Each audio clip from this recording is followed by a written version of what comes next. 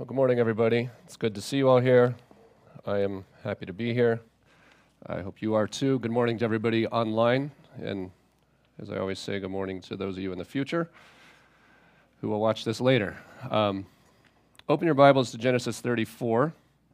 Before we do that, I just wanted to share something that I thought was really encouraging. Some of you may recall that I talked about some very dear friends of mine who lost their home in the recent fires up in the Louisville area.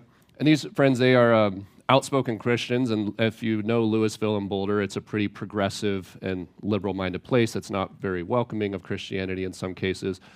And these friends, their house backs up onto a very popular open space called Davidson Mesa, very highly trafficked trail. A lot of professional athletes work out there because it's a big flat trail system that's about a 3-mile loop. And so they have people going by their backyard, their back fence, probably 100 people a day on this trail. When the pandemic had started, then they put some Bible verses on their fence that were encouraging.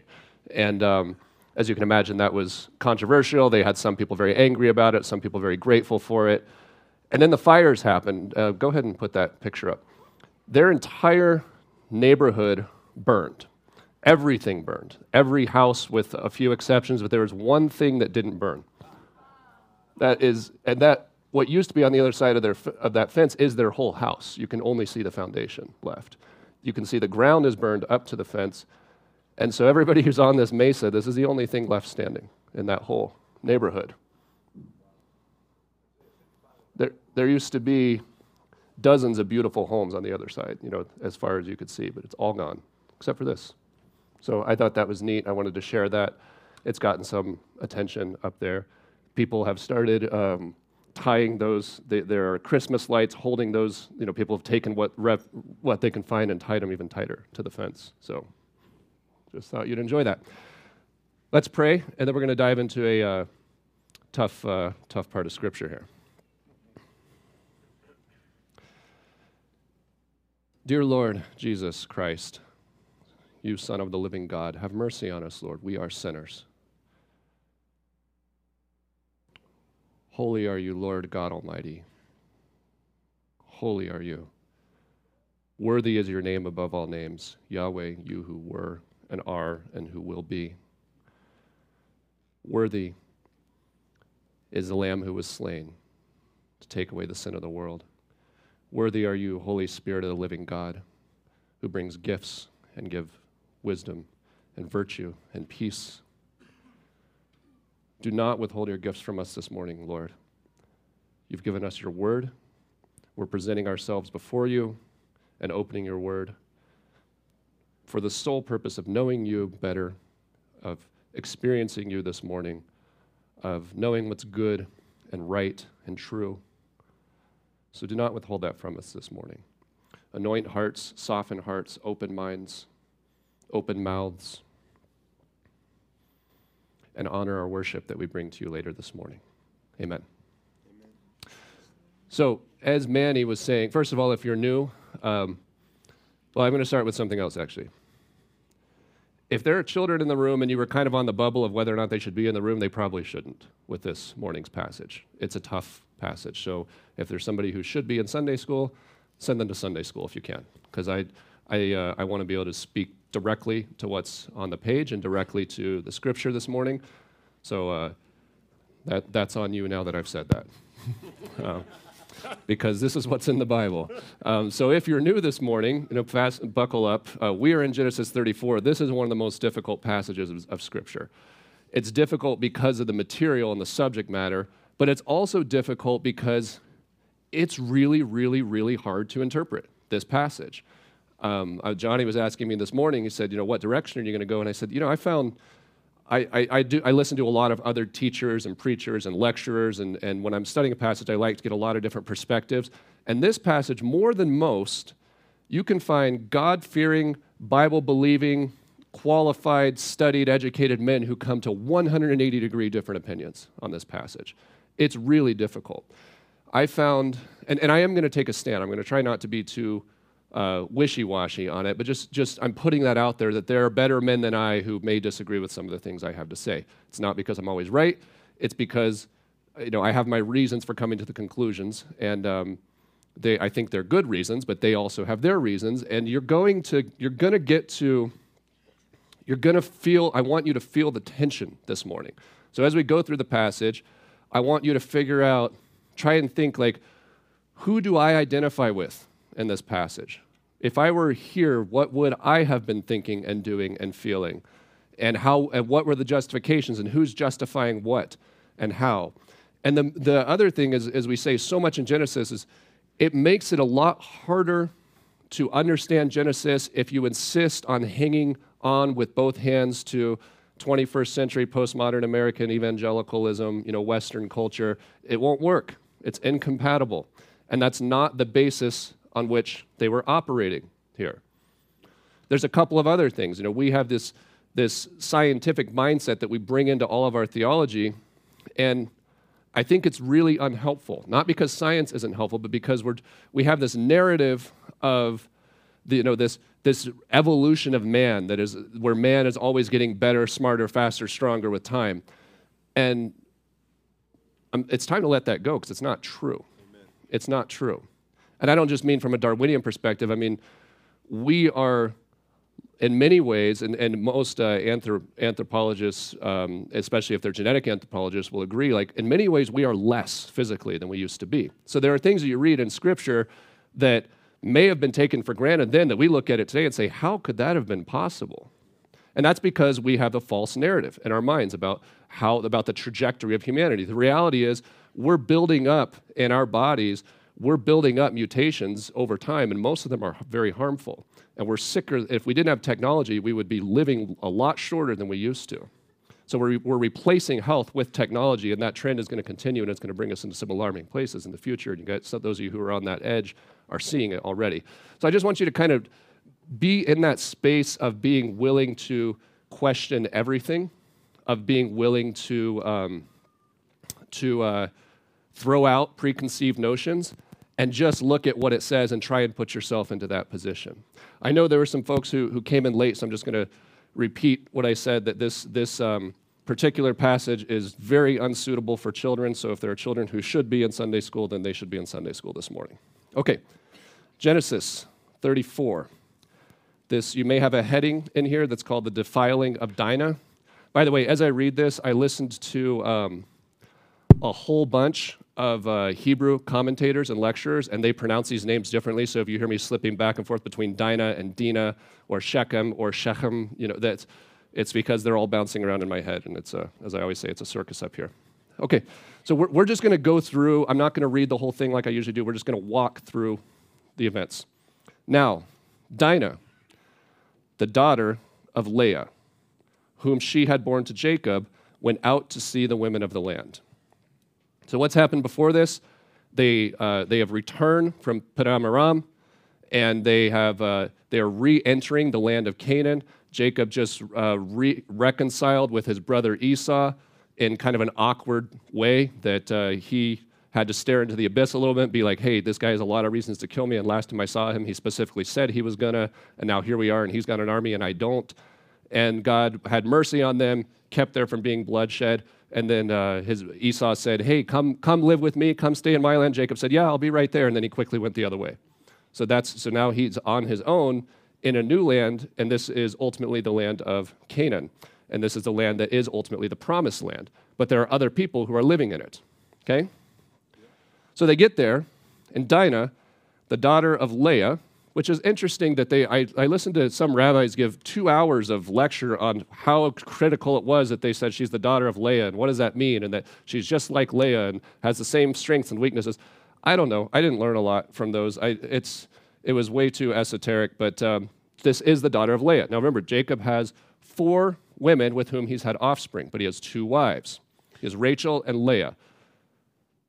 By full-bloodedness, Leah has 6 older brothers. I'm sorry, Dinah has 6 older brothers and 3 half-brothers. She is the 10th child and has 9 older brothers. And she's the only girl. So try and put yourself in that dynamic, and you can understand why she says, I want to go out and see the daughters of the land. Why? She has no peers, aside from maybe some household servants. Like there are 9 older brothers, and she's the youngest. And she's like, hey, I want to go make some friends. I can see a town over there. Let's go see what's up. And there's a lot of people who are really hard on Leah, saying, oh, well, what happens next is Leah's fault because she should have gone. You're also going to hear me reference the book of Jasher some. Who's familiar with the book of Jasher? Raise your hand if you have any idea what it is. Okay, book of Jasher is extra biblical. It's mentioned in the Bible, but the version of it we have today is probably not the same thing, and that's okay. The way to think of the book of Jasher is it is the kind of 3,000-ish year old rabbinic traditions around these stories. So they may or may not be true, but they add a whole lot more context to these stories. Kind of who's watched the show The Chosen, the recent one? Good show, right?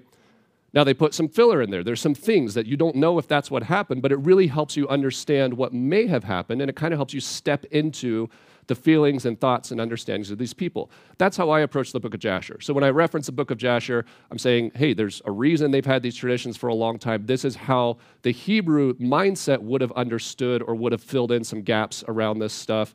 And this chapter in the book of Jasher is, like 100 pages. There's a huge amount of context that they put around the events we're describing today. I found it very, very helpful. You'll hear me reference it here and there. It's not because I'm saying that there's more Bible out there. I'm just saying it's a helpful ancient document to understand some of the thought process and Hebrew mindset around here.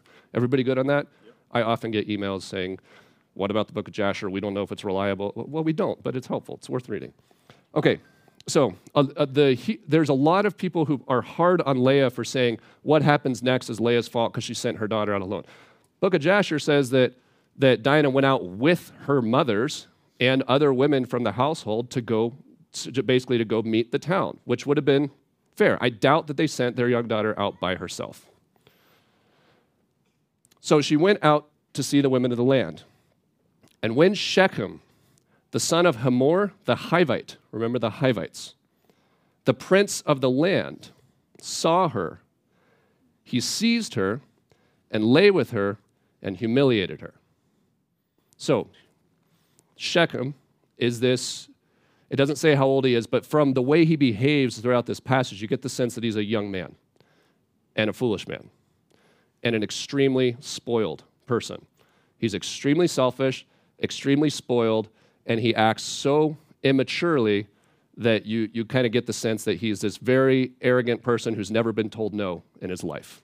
And we'll come back to that a few times.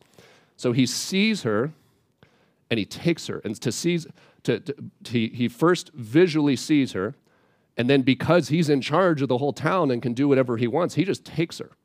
And that's a forceful taking. Now, what it doesn't say in here is anything that Dinah did.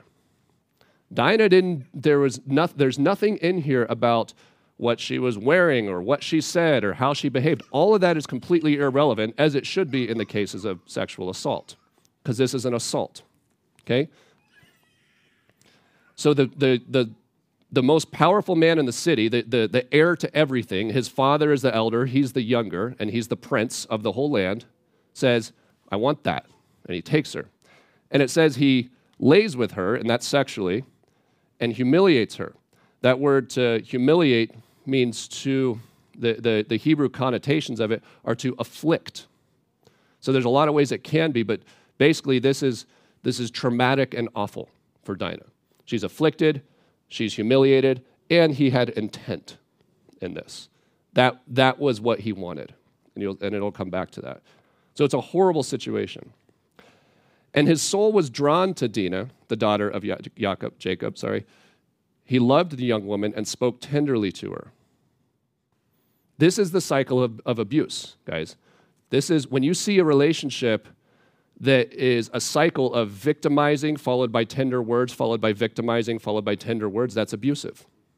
And there's something that I want to get out here. I do a lot of speaking about sex and sexuality in schools, and that includes a lot of speaking about assault and abuse. Rapists rape and abusers abuse. I'm not going to get into why or how or all the reasons for that, but that's the pattern. When somebody is an abusive person, they abuse. They find somebody and they abuse them. And it doesn't stop. And it tends to cycle like this. There's a clinical cycle of abuse that goes with a rising tension, some kind of explosive, violent act, followed by apologies and all the promises in the world, followed by rising tension, followed by an explosive act, followed by all the apologies and all the tenderness in the world. So that's what he's doing. So he just victimized her, and we'll talk about how old she was in a moment. He victimized her, and then he's speaking very tenderly to her. It's manipulative, it's abusive, and it's wrong. And she's probably, emotionally, she's probably an absolute wreck and has no idea which way is up right now. At no point in this passage is Dinah placed in any light except a victim. She's a victim, and that's all she is in this passage. His soul was drawn to Dinah, the daughter of Yaakov, and he spoke to the young woman and spoke tenderly to her. He loved the young woman, and this word loved, by the way, so when we say loved, we think of the Greek concepts of love, because that's what we're brought up with. But so there's you have phileo, agape, eros. Agape love is what we think of when we talk about a man loving a woman. It's a sacrificial love. The Hebrew word is not the same thing. It just means to be very, very drawn to the point of action. So, so he's loving her the way I love espresso. I'm going to, when I see it, I'm going to get it in me. And so he has basically this is an obsession. He's obsessed. And in his broken and lied to and manipulated mind, he thinks that's love. Because he thinks he's doing what's right, at least what's right for him in this case. He believes that because of his feelings, he's justified. And you'll see that when we get into his conversations with other people. And that's, for those of you who haven't seen this or experienced this, there are a lot of people out there like that. There are a lot of people who take no responsibility for how they treat others or how what they do might cause harm or hurt to somebody, and they believe because their intentions were good, then they're always right. And those are toxic people in relationships. There's never an apology. There's only justification. There's only, well, how could you be hurt by this when what I meant was something so good? That's where this guy's at. And that's called broadly immaturity. Most young men, and I'm being a little hard on young men, but this happens so much in relationships. Most young men will mature beyond that, especially when they have good guidance, but Shechem gets whatever he wants. He gets whatever he wants. He always has gotten whatever he wants. This is probably not his first time in this situation, but for something about Dinah, he's like, this is the one, I got to have this one. Doesn't matter what it does to her. Doesn't matter the havoc it causes in her life. So Shechem spoke to his father Hamor, saying, get me this girl for my wife. Okay, the word girl there, this is used 3 times in Scripture. The other times it's used, and this is why it's so disturbing, one of the other main times it's used is to talking about boys and girls playing in the street. So, as children. So the words above, when it's talking about Dinah as the daughter, that means a young adolescent woman. This brings that down even more. She's on the early side of adolescence. Probably 12, maybe 13. She's a child. She's a child. And even he recognizes that.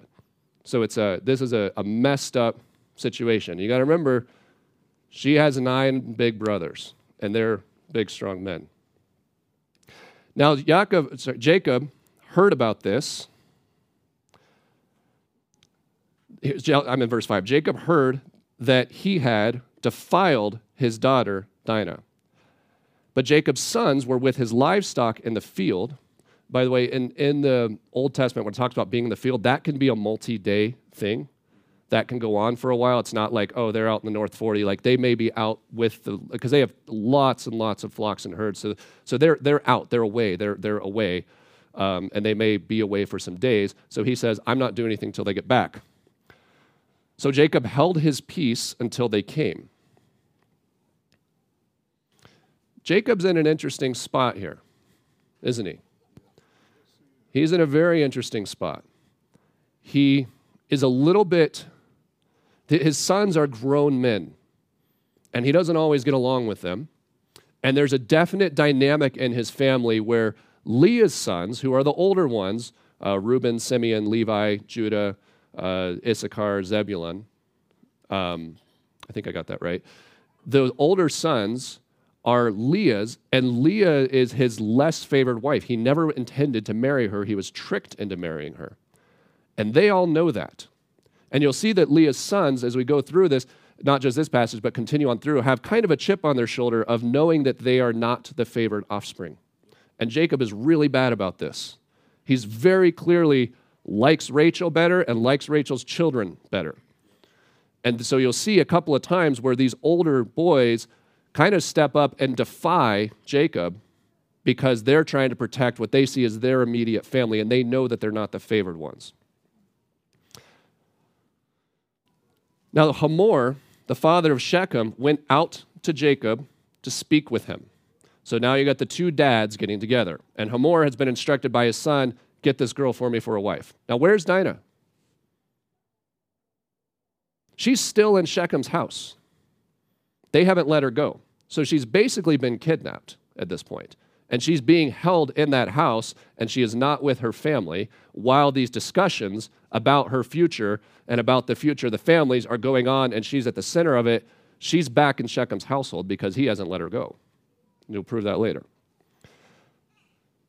Verse 7, the sons of Jacob came in from the field as soon as they heard of it, and the men were very indignant and very angry. So the word there is a repetitive kind of connotation. They're pacing like a caged puma. They're angry. They're furious, and they're outraged. This is their baby sister. And they're angry because he had done an outrageous thing in Israel. That's a very, very strong phrase that's only used a couple of other times. One of them is with Judah and Tamar. And Judah and Tamar, if you remember, we went through 1 and 2 Samuel, that was also a sexual assault in that case. That was a rape there. And it was said, she said, you have done an outrageous thing in Israel. This is something that shouldn't be done. Now, the other reason that this is important, notice how it says an outrageous thing in Israel. This is the first time in Scripture that Israel is spoken of as a people instead of a person. So in this chapter, Israel goes from being a family to being a people, to being a distinct nation, distinct from the other nations. So he had done an outrageous thing in Israel. What had he done that was so outrageous? What Shechem had done really all that different from what probably went on in Canaan all the time? Probably not that different. Maybe a little edgy because he could throw his weight around a little bit more and he was wealthy and so he could get away with stuff more. So it was probably a little uncomfortable for some people, but not that outrageous that women were traded and that marriages were strategic and that demands were made and especially from powerful families. But what you got to think, what they're looking at is you have this town of people, and it's a wealthy town and a powerful town. This is the Hivites. And then you have this wealthy family of Jacob's family who is extremely wealthy and also extremely strong. And so everybody's always looking at, are we going to fight with these guys or are we going to get along with these guys? And God has covenanted with the people of Israel saying, this is going to be your land. I will be your God, and you are distinct from the peoples of the land. These are not the people of my covenant. You are the people of my covenant, and you are to be distinct from them. And this is why they've gone to such strategic lengths in previous passages to make sure they're not marrying into the peoples of the land. So what's really happening in this passage is this is a plot of the evil one to try and destroy the covenanted family. He's trying to destroy the line of Jacob. He's trying to destroy this line. This is the line. This is the covenanted line. This is God's people, God's heritage. This is the people that God has chosen for himself and by whom he has promised to crush the enemy. So what's the enemy doing? Over and over and over, he's going to try and wipe out this line. And how's he doing it in this case? He's saying, let's just kind of meld it away. Let's just have it just kind of get absorbed into the landscape around it. Now, we don't have time because I'm moving slow, but if we went to, I think it's Deuteronomy 5, you'll see that God specifically tells his people when they get back, when they go, this is post-Genesis, post-Exodus, then they come back to the land. He says, don't marry into the peoples around you. And he specifically lists the Hivites. He says, don't marry into them. Devote those peoples to destruction because they will turn you from me. He says they worship false gods. They're sinful people. They have no interest in this covenant, and they will turn you from me. So he says, have nothing to do with them. They're your enemies. So they've done an outrageous thing in Israel by lying with Jacob's daughter, for such a thing must not be done. First of all, because she's a child. Secondly, because it was an assault.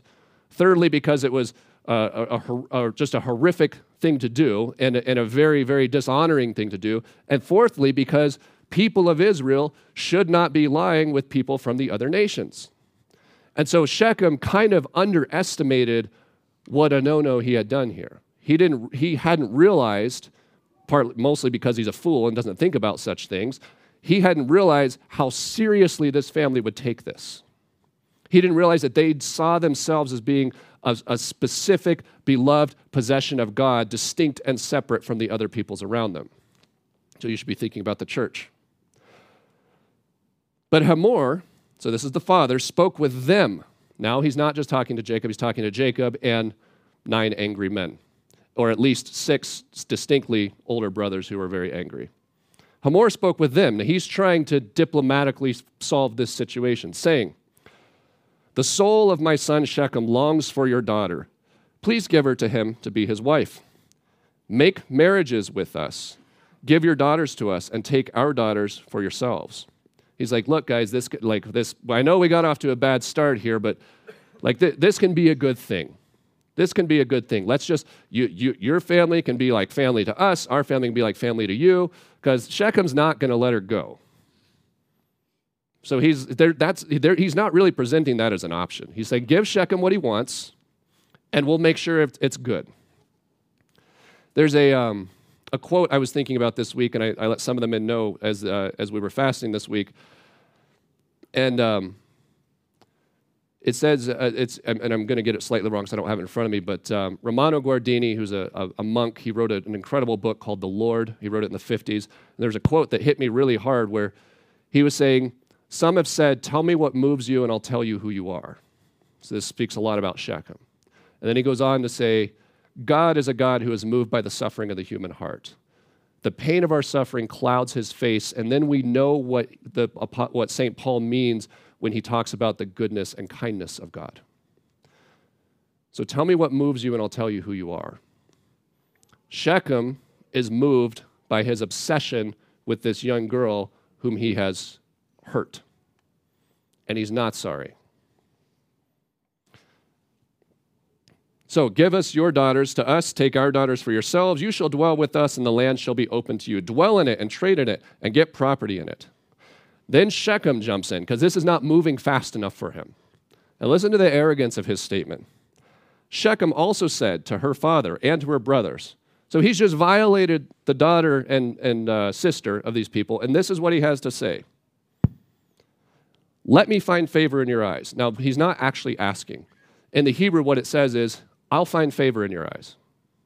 He's saying, this is going to be okay. And here's how he says it. "Whatever you say to me, I'll give. Ask for me a bride price, a gift as you will, and I'll give whatever you say." So what he's saying is, look, guys, money's no object. How much do you want? I can do whatever it takes. I heard somebody go, "Ew." Like, yeah. Like, what? Like, this guy's a disaster. And he's in charge of the town. Could you imagine this? And remember how Proverbs talks about how awful it is to be ruled by a fool.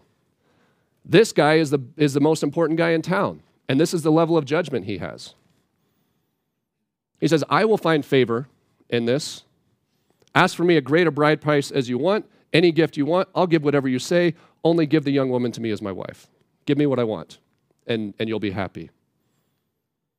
Give me what I want, and you'll be happy." Now, he's making a statement here, really. So what if they say no? What if they say no? What's the result? War. He's not offering an alternative. He's saying, let's not fight, like we can all get along, but I'll do whatever it takes to make sure you guys are happy, except the one thing that you probably want, which is for me to stay away from your sister. "The sons of Jacob answered Shechem and his father Hamor deceitfully, because he had defiled their sister Dinah. They said to him, 'We cannot do this thing, to give our sister to one who is uncircumcised, for that would be a disgrace to us.'" So circumcision, remember, is the outward sign of the covenant of the people. Now, these brothers, they know that there's no business that God has no covenant with the Hivites. They know that. But the Hivites don't know that, and the Hivites don't care about any covenant with God. They don't give a fig about Yahweh. They don't care. It's not important to them. He's just some other God, and they have lots and lots of gods. But they said, if our families are going to merge, you got to get circumcised, all of you. And that's what we're asking. So they said to them, we cannot do this thing to give our sister to one who is uncircumcised, for that would be a disgrace to us, as though they haven't already been disgraced. Only on this condition will we agree with you that you will become as we are by every male among you being circumcised. Then we will give our daughters to you, and we will take your daughters to ourselves, and we will dwell with you and become one people. But if you will not listen to us and be circumcised, then we will take our daughter and we will be gone. So that's it's a veiled threat. Like, if you don't do this, we're going to come get her, and that means violently entering the city and the household, or you better get out of our way, and we're leaving. So the words pleased Hamor and Hamor's son Shechem, and the young man did not delay to do the thing because he delighted in Jacob's daughter.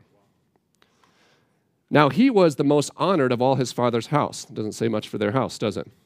So Hamor and his son Shechem came to the gate of their city. Now they got to convince every guy in town that this is a good idea. They got an uphill battle here, right? It's not going to be easy. They're like, listen. But all these guys kind of know, like, Shechem gets what he wants. He's always gotten what he wants. He's the most powerful. He owns everything. He's basically offered to ransom the entire town for whatever terms he wants, as long as he can have this girl. And he's going to do it. So they know, they kind of understand the dynamic here. But they also don't want an uprising in their own town, and this is getting pretty personal for these guys. Like, we got to do what for who?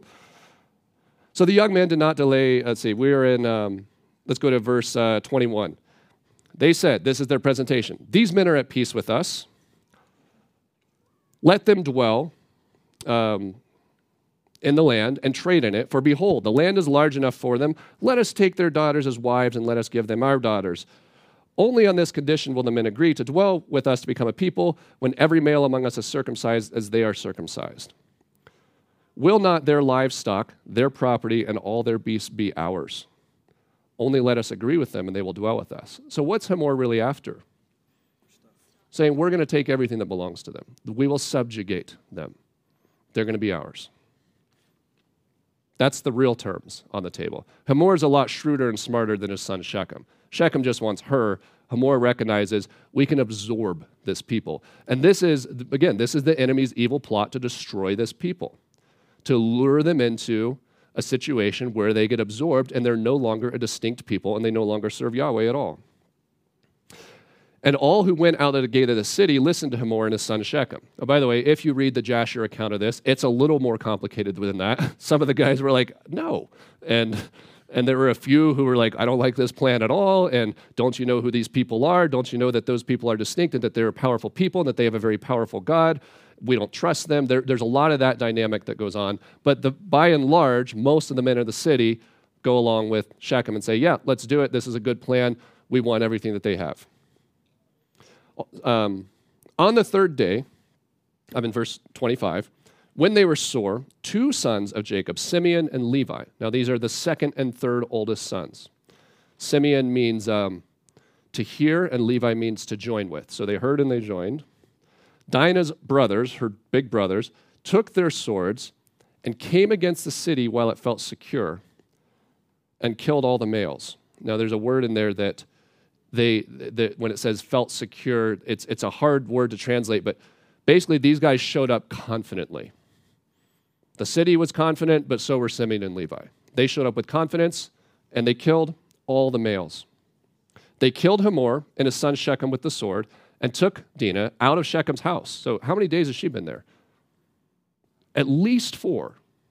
So who knows what she's been going through in the meantime. But it's been at least 4 because there was the first day, and then the guys had to come in from the field, and we don't know how long that happened. And then there was all the negotiation. We don't know how long that took. Then there was the circumcision of everybody. We don't know how long that took. And then there was a 3-day waiting period. So conservatively, she's been there about a week. Could have been twice that long. Could have been 3 times that long.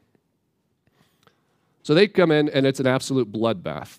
Now, this is what I was saying earlier, like, you have to set aside some preconceived notions that, like, two guys in Scripture, you got to think of them differently than we think of ourselves in some cases. And when you read the ancient text, it was taken for granted that these people could do things that we probably can't do. They were really strong and really fast.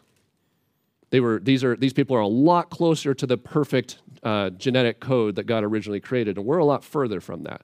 So there's a lot of places in Scripture where you'll see somebody, like, one guy will chase down 100 people and kill them if he's got the Spirit of God on him.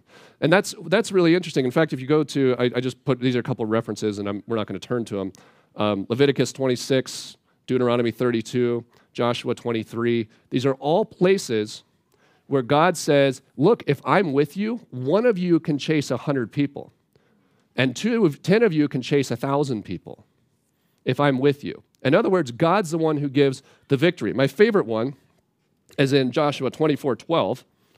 And this is something you don't hear preached about a lot. God reminds the people of Joshua, he says, hey, remember those Amorites, that one city that was causing you all this trouble? I drove them out for you, and you didn't even have to lift a finger for it. And you know how I did it? Hornets. That's in the Bible. God drove an entire city of people out using hornets. And we're not sure how to translate that word hornets, but you wouldn't want to be there when it happens, because those people left the land alone and said, we're never going back there. Whatever happened there was horrific, and God said, I actually drove out an entire city, and you didn't even have to fight. That's in Joshua 24:10, I think. It's just a good little nugget in Scripture. We're like, wait, hornets? Like, why does everybody skip that? That would be like, I want to know more about what happened there. How do you vacate a land because of hornets? What kind of hornets were these? These murder hornets? I don't know. So, in other words, God is the one who brings victory. And this is my hang-up with this. So here's the question. Simeon and Levi, did they do the right thing or not? And you're going to find a lot of differing opinions on this. And so we'll keep going because it'll bring this to the head a little bit. So they killed Hamor and his son Shechem. They took Dinah out of Shechem's house in verse 27. And then the sons of Jacob, and this implies all the sons of Jacob, came upon the slain. So they came upon this dead city and plundered the city because now that's a collective word. The whole city was being held responsible for defiling their sister. The whole city. And that says a lot about sin, about when something that's happening is very, very wrong, are you willing to stand against it, or are you just going to passively go along with it? Because it's not like the entire city had defiled their sister. There are places like that in Scripture where that does happen. Fortunately, not this one, but the whole city is being held responsible because of what their leadership was able to do, and that nobody stood against them in that. So they, the sons of Jacob, in verse 28, took their flocks, their herds. So remember, as it was threatened to them, so now it's falling down on their heads. They said, oh, we're going to take everything Jacob has. The sons of Jacob took their flocks, their herds, their donkeys, and whatever was in the city and in the field. All their wealth, all their little ones, and their wives, and all that was in the houses, they captured and plundered. So this powerful, powerful family just got a whole lot more wealthy and powerful. It's a pretty large group of people now that's migrating. All their wealth, all their little ones, all their wives, whatever was in the houses, they captured and plundered. Then Jacob said to Simeon and Levi, now listen to how many times he says me in here. You've brought me trouble, or you've brought trouble on me by making me stink to the inhabitants of the land, the Canaanites and the Perizzites, those are the ones that are left. My numbers are few, and if they gather themselves against me and attack me, I shall be destroyed, both I and my household. Is he right? He is right that they've put a stake in the ground, setting themselves up as a very dangerous group of people. So what's likely to happen now?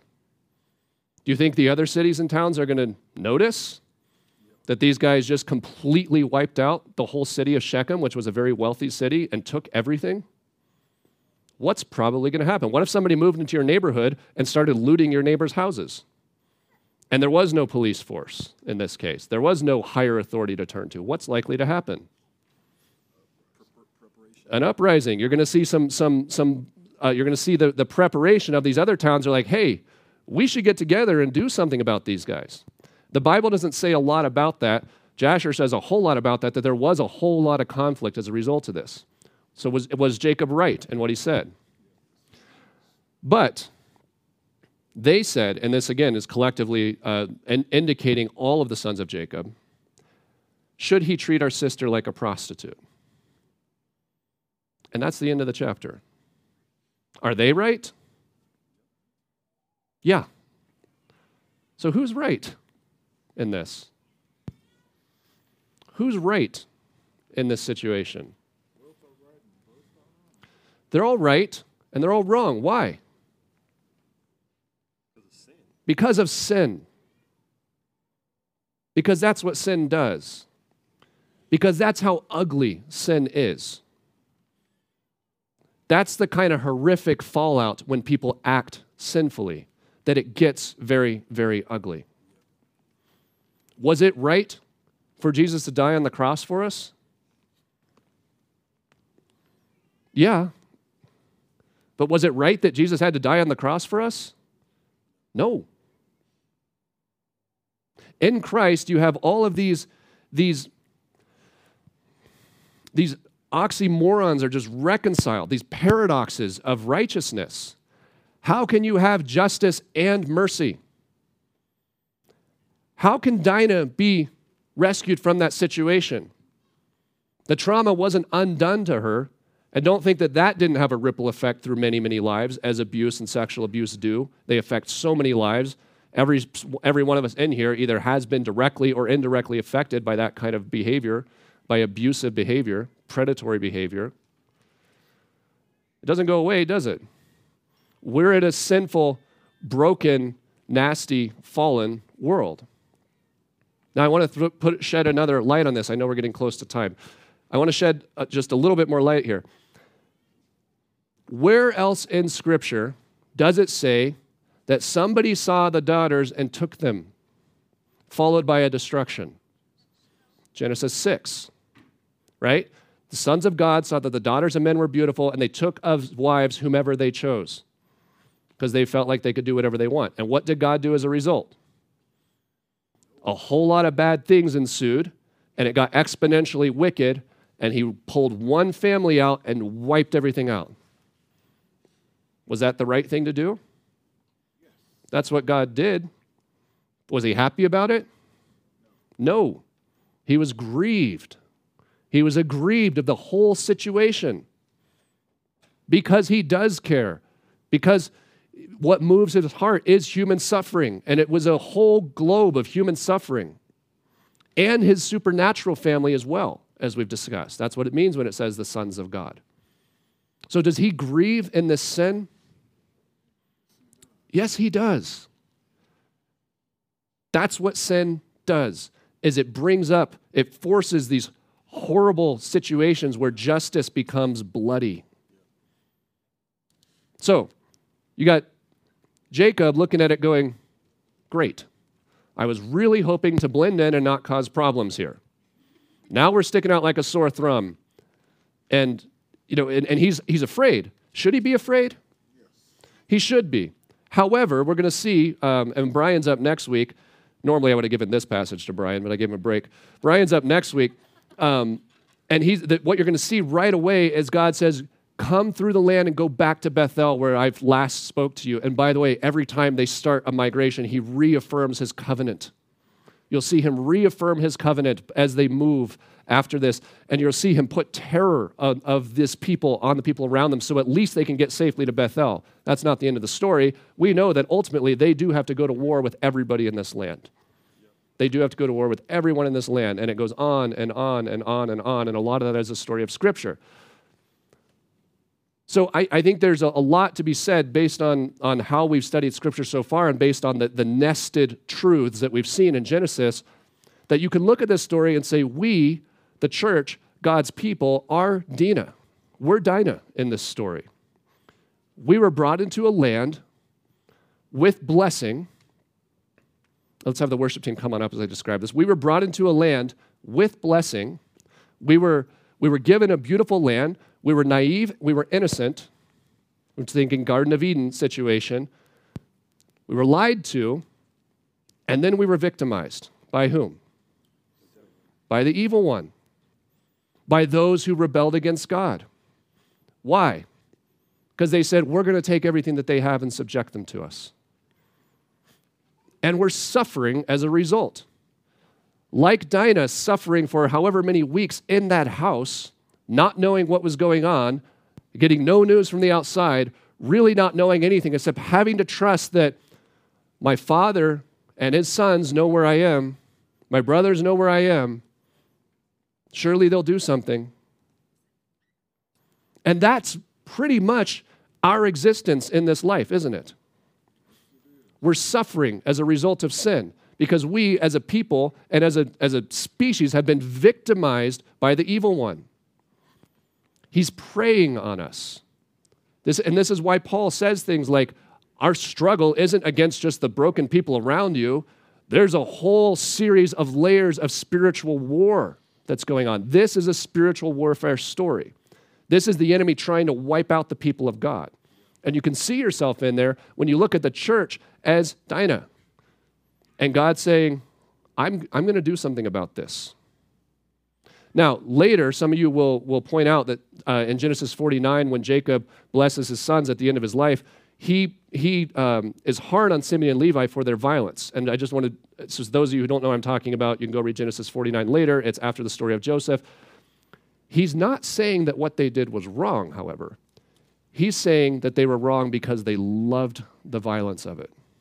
Simeon and Levi loved the violence. They had a good time with wiping out that city. Not everybody else in his family did, but they enjoy it. And that has its own problems, doesn't it? And then when we read Revelation, we're going to see, and you can put it together with Psalms, and we've done some of this, and if this isn't making any sense, come talk to me. We can reconnect these things, but we're going to see that this story of what happened to Shechem in this Hivite city is very similar to the story of Scripture of when Christ is going to return and wipe out those who have been oppressing his people, those who have been victimizing his people. And when you read Revelation, it's bloody. That war is a spiritual war that happens in a very fleshly way, and it says the blood flows as high as the horse's bridles for 1,000 stadia. So sin results in blood. And Jesus took that battle for us, and our victory is in him for whomever would have him. He took that blood battle because we are all under that curse of sin. We're all traumatized by it. We're all victimized by it. We all suffer for it, but we also all participate in it to one degree or another. And if we're ever going to be lifted out of that, we have one hope, and it's that the blood that flows isn't our lifeblood. And that's what Jesus did for us. And our victory over sin, as bloody and nasty as it is in Christ Jesus. Let's sing this first song together, and then I'll come back and lead us in communion. All right, go ahead and have a seat for a couple minutes. And I want to really get inside that moment where Dinah, who's in Shechem's house and has no idea what's going on and has been in there for a while and has been through all sorts of abuse. And all she knows is, I'm not sure what I did wrong, but I'm pretty sure it wasn't supposed to be like this. And the fear and the uncertainty. Meanwhile, she's probably given anything she wants except for what she wants, right? She's being treated like a queen, but she's also a slave. And it doesn't, and the incongruity of it for her is misery, uncertainty, wondering what's taking so long. And then people start to get really panicky, and she can hear something going on outside, and it doesn't sound good. There's screaming and chaos and crashing and people running around, and she's probably being shoved into an inside room somewhere. Nobody's telling her what's going on. And it seems like the whole world is coming apart, and she has no idea what's happening. And then her brothers, who she didn't know if she was going to see again, kick the door in as they're ransacking the place, and they are bloody. They have swords and they're dripping. And those are the hands that are extended to her. And can you imagine that in one sense, there's nobody she'd rather see in the world, because these are her people who love her, who have come to rescue her, but it's a terrifying sight. And those are the arms that she climbs into as they pull her up and hold her. And she was probably worried that they'd be mad at her, wasn't she? She was worried that they were blaming her, that she did something wrong, that it was her fault, and now they've got to clean up a mess that she made. But I don't think that's how they felt about her, did they? Not at all. And they pull her up and carry her like the treasured possession she is, like a baby, because she still is, out of there and back to her family where she belongs. That's the Christian life. That is what it is to be part of the church of Christ. That's where we live in the meantime. We live in a house that's where we're not in charge, and we go, I'm not sure what I did wrong, but I'm pretty sure it wasn't supposed to be like this. On one hand, I can have anything I want. On the other hand, I can't seem to find what I really want, and when I do have a sense of it, it's elusive. It's not there. And everything I find is a counterfeit and a lie. And everything I keep getting told lies. I keep getting told that I'm happy and that I have what I need and that I can have what I need over here and that this will make me happy and that will make me happy and the other will make me happy. And none of it does, because something's missing. There's something about the love, the identity, the familyhood, and we don't really know who we are or what's going on and what our role is, but something's missing. And we have this belief in the back of our mind that we know that there's somebody out there who loves us, and we're wondering why he's taking so long. And then it starts to get more and more chaotic. And it seems like and the world doesn't make sense anymore. And there's a lot of war and rumors of war, and we feel like we're being shoved here and shoved there, and we can't tell if we're the enemy or not most of the time.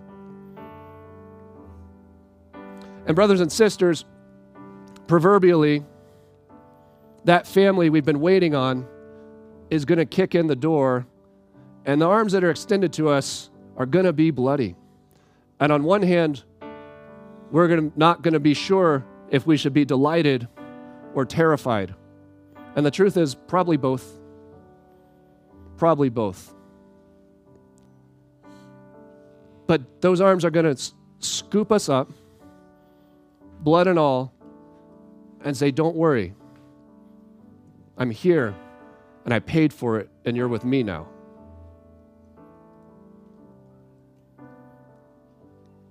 Let me pray for us. Father in heaven, sink these truths into our heart, Lord.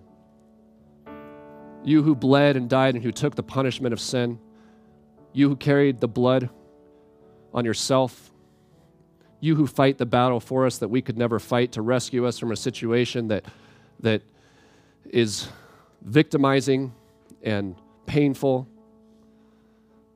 and ugly and confusing to us. You who will lift us out of that situation, who have paid the price, Father, who've paid the price to reconcile it, to lift us beyond that. And Lord, the only hope we have really is to do the best we can and know that you're coming, that you haven't forgotten us, that you have promised you will come, and that you have promised that the evildoers will be punished. And that's not so much the people around us as the spirits behind them, Father. And you're not blind to any of it. It doesn't make a lot of sense to us. It's hard to see. But you give us these stories in Scripture to show us the truth of it. And so, Lord God, as we take communion, sink that into our hearts about the battle that you were fighting, that you also know the victimization, that you also know the pain of the world, that you're not aloof and removed from it, and you're the one who can do something about it. And you started by being willing to subject yourself to it, by entering into our experience when you didn't have to, but for our sakes you were willing to.